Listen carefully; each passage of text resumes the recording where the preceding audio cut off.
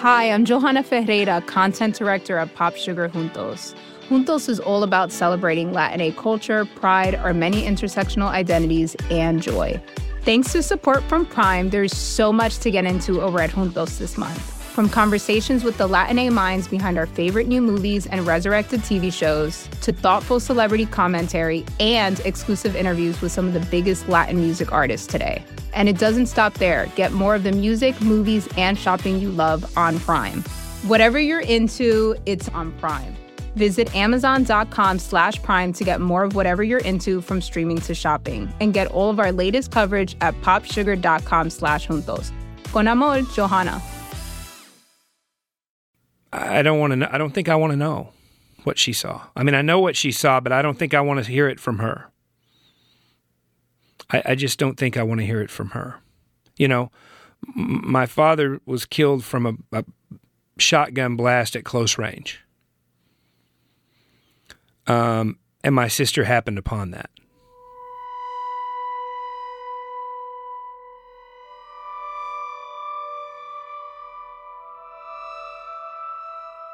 Yeah, I was in the bathroom, believe it or not, and the phone was ringing. And normally I don't answer the phone in the bathroom. Just getting ready to wash my hands, and I looked down, and it was my brother-in-law. And for whatever reason, I answered it, and I was like, Len, what's going on? And it was a very quick conversation. It was like, Will, Mindy just called me and said something about, she was frantic and said something about Popeye being shot. We call my dad Popeye. That's what the grandkids all call him. And I said, what? This is Will Corcoran. In April, his father and nephew were shot to death by former KKK member Frazier Glenn Cross, also known as Frazier Glenn Miller, outside of a Jewish community center in Overland Park, Kansas. Cross then killed a third person in another location, a woman by the name of Terry Lamanno. It was a huge news story at the time. Frazier Glenn Cross Jr. is a well-known neo-Nazi. Police say he used a shotgun, killing two outside the center. Inside, about 75 mostly young children took cover in the building's theater, which was the Overland Park community is mourning the victims, none of whom were Jewish. Will was at his daughter's cheerleading competition when he got the call. I'm thinking, at the shooting range, he accidentally shot him. I mean, I didn't even know what to make of it. And the phone rang, and I looked down, and it was Mom's cell. And so I walked out to where I could hear, and she told me, she said, your father's dead. Family members of murder victims are often captured on television. We're shown their grief, and we watch them try to respond when they're asked impossible questions. They're given this nightmare of a task, trying to introduce their loved ones to the world while at the exact same time eulogizing them. What we rarely hear is the family's personal timeline, how they decide to tell their story, what to share, and when. I'm Phoebe Judge, and this is Criminal.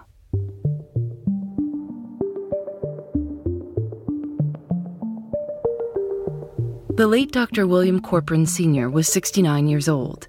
He was a doctor, a hunter, and close to his family. He'd taken his grandson, 14-year-old Reet Underwood, to a talent competition. Reet's mom, Mindy, was at a lacrosse game with her other son. But when that game got rained out, Mindy headed to the community center to try to catch Reet's performance. When she drove into the parking lot, there weren't any police, no ambulances. There was no sign of emergency. She just happened to be one of the first people on the scene. That's when she recognized the body of her father. So from a distance, she saw him laying there with the door open, thought that was strange, thought he'd had a heart attack or something. Your mind is racing.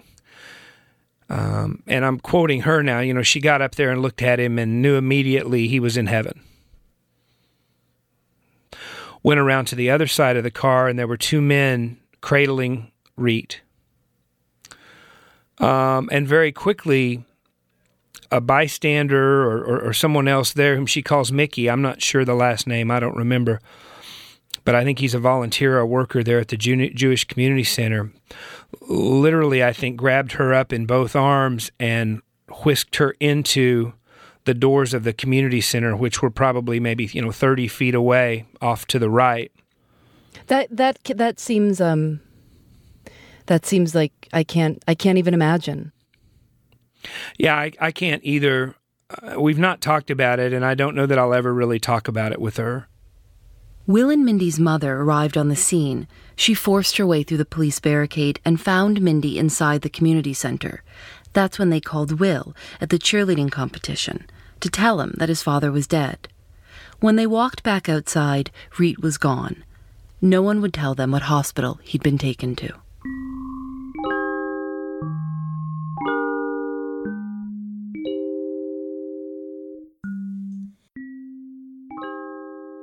Police say they do have a person of interest in custody. A shotgun was used and possibly a handgun and assault rifle, police said. No motive has been released. The FBI is also investigating. When did you find out about Reet? Well, I'm thinking we were probably about 25 to 30 minutes outside of Tulsa. And the phone rings. And it was Len's cell. And that's the worst call I've ever received in my life. He's not so much sobbing or screaming I've never heard someone's soul cry. But I'm telling you, I heard a man's soul cry. It was awful. And he just said, Reet's gone. And I just remember I kept saying, what? Reet's gone. Reet's gone. We lost him. Reet's gone. Will and his wife took their kids home to Arkansas and began the 3-hour drive north to Kansas. It had only been a few hours since the shootings, and Will got a call from a PR woman at the hospital where they'd taken Reet. She was working on a press release and wanted Will's approval. She'd made a comment about maybe waiting to release the names until, sometime when the police department would do it either Monday or Tuesday. And it was literally right then when she said that something kind of, a switch went off, and I kind of got my second wind and said, no, okay, thank you. And then I texted my sister and brother and said, we can't do that. Will works in insurance in Arkansas, but he used to be in TV news, so he knows something about what it's like to make calls to perfect strangers and ask invasive questions. He knows what it's like when your job is to make someone else's private life public. That old news guy kicked in, knowing that the media is going to get the information they need. They may not be able to release the names, but they're going to find it out. So you either let the wave crash over you or you ride the wave. And I guess it was just instinctual. I wanted to get out in front of it. I knew they were going to find pictures somewhere. And I told them, you don't want the first picture of Dad. And Reet also has a driver's license permit. I said, you don't want the pictures of Dad and Reet to be out there to be their driver's license photos. That's not what we want. That's not who they are.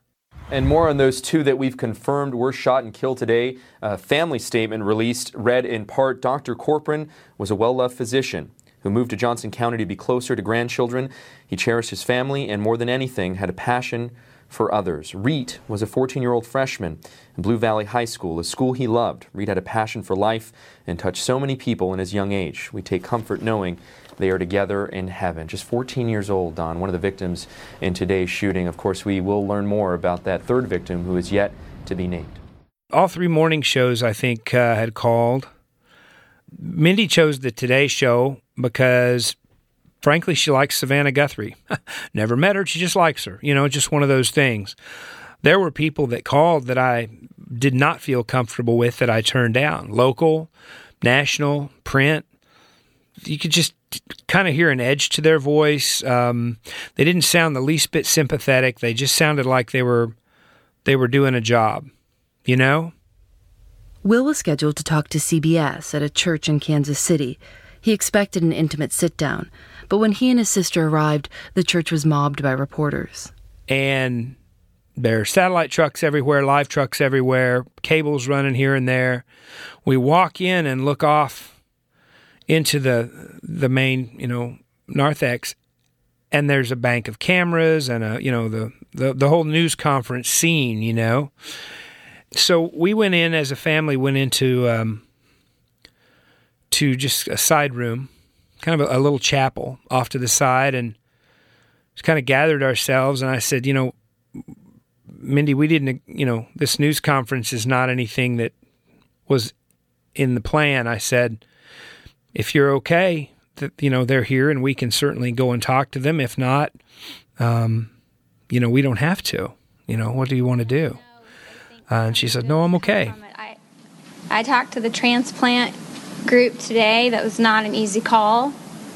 And hopefully my son will be a tissue donor, possibly an organ donor. They don't know. He was 14 and he had his permit, and he had already signed up to be a donor on his own, and they knew that. Your sister speaks with such detail about the events, and it's so surprising to hear her. Not only, I have no idea to have the strength and courage to be able to stand up and do that, but also to speak so, in some ways, rationally about what she saw and wanting everyone to know, hey, this is exactly what you want to know what happened. This is exactly what happened. Did that surprise you at all? It did surprise me. Her strength of character, and all that, no, not at all. None of that surprises me. But the way she's handled herself with such dignity and strength after losing her son and her father, and seeing her father, lying in the rain on the blacktop, obviously dead, to be able then to articulate that, yes, that did surprise me. Did you ever think about, while this was happening, about how your father would have been handling it? Yes and no.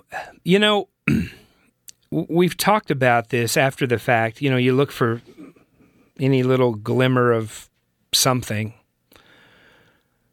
There are ways we think this could have ended worse even than it did. How?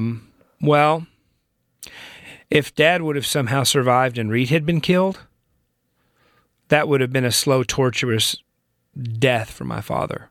It would have killed him, but it would have taken a while. I want to ask you one question, and that is, do you think that the way that you handled this, that you did justice to your father and Reed's memory?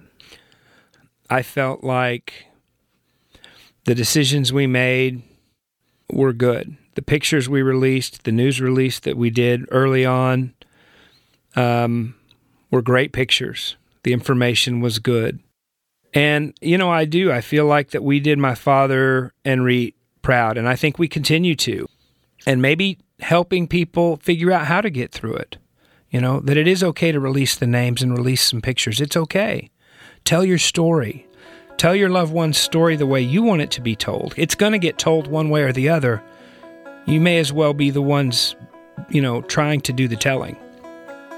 Reed's mother, Mindy Corporan, telling Fox 4 News her son was a beautiful singer. She was proud to post video of her son's performances on YouTube. Reed was 14, and he wanted to sing.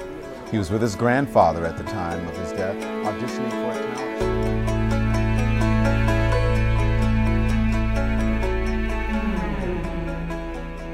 Fraser Glenn Cross has been charged with 3 murders: Will Corporan Sr., Reed Underwood, and the third victim, Terry Lamanno. She was 53. He's being held in a jail in Johnson County, Kansas, awaiting trial.